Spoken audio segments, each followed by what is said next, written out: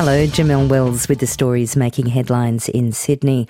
A further 2 men have been charged over a criminal syndicate operating in Sydney's Villawood Detention Centre. Police say the men, aged 18 and 34, were involved in the purchase of cars using fraudulently obtained credit cards. 4 other men, aged between 20 and 50, remain before the courts after being charged last Friday.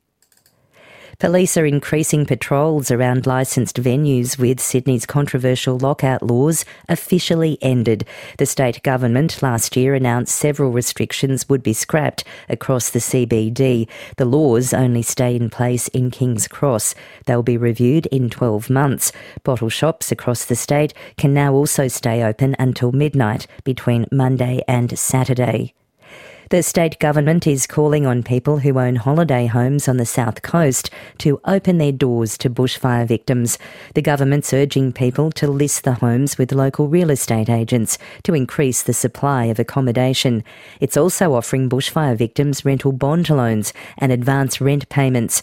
Minister for Families, Communities and Disability Services Gareth Ward says people are in desperate need of housing and support. I'm appealing to every person that may be fortunate enough to have a holiday house that they're not using, to provide that to a family that is in desperate need. We have people living in the most extraordinary conditions in many parts of the South Coast, and we need to do everything we can to get those people back on their feet.